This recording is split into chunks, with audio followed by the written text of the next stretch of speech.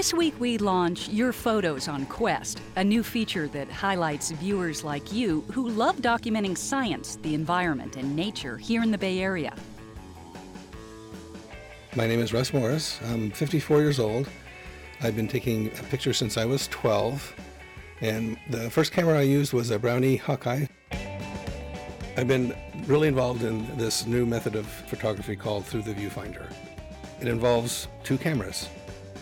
A camera from the late 40s, a Kodak Duoflex, and a digital SLR. In between the two cameras, I have this black channel that blocks light. And what I do is I use the viewfinder of the old camera as a lens.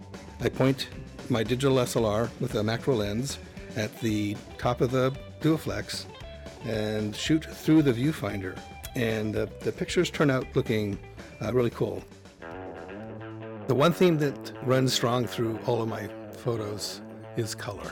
Color is really the strongest part of my photography. Sometimes I'll put two pictures together, what's commonly known as a diptych. There's one diptych I put together called Rusty Rex and Quiet Zone. It's a picture of a dinosaur that I found at a garden center that's got its mouth wide open, and I just happened to catch a cloud behind it. And the picture I paired it up with is a shot of a Quiet Zone sign from a medical center up in Sunnyvale. Just funny. The satisfaction I derive from Through the Viewfinder photographs, it's looking back on the situation, the people, the subject, the time of year.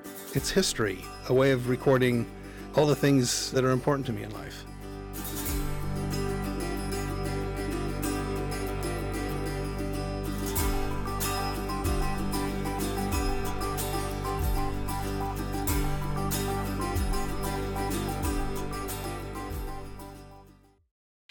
Do you love to photograph science, nature, and the environment in Northern California? Join our KQED Quest photo groups to share and discuss your pictures. Who knows, maybe you'll see your images on TV too.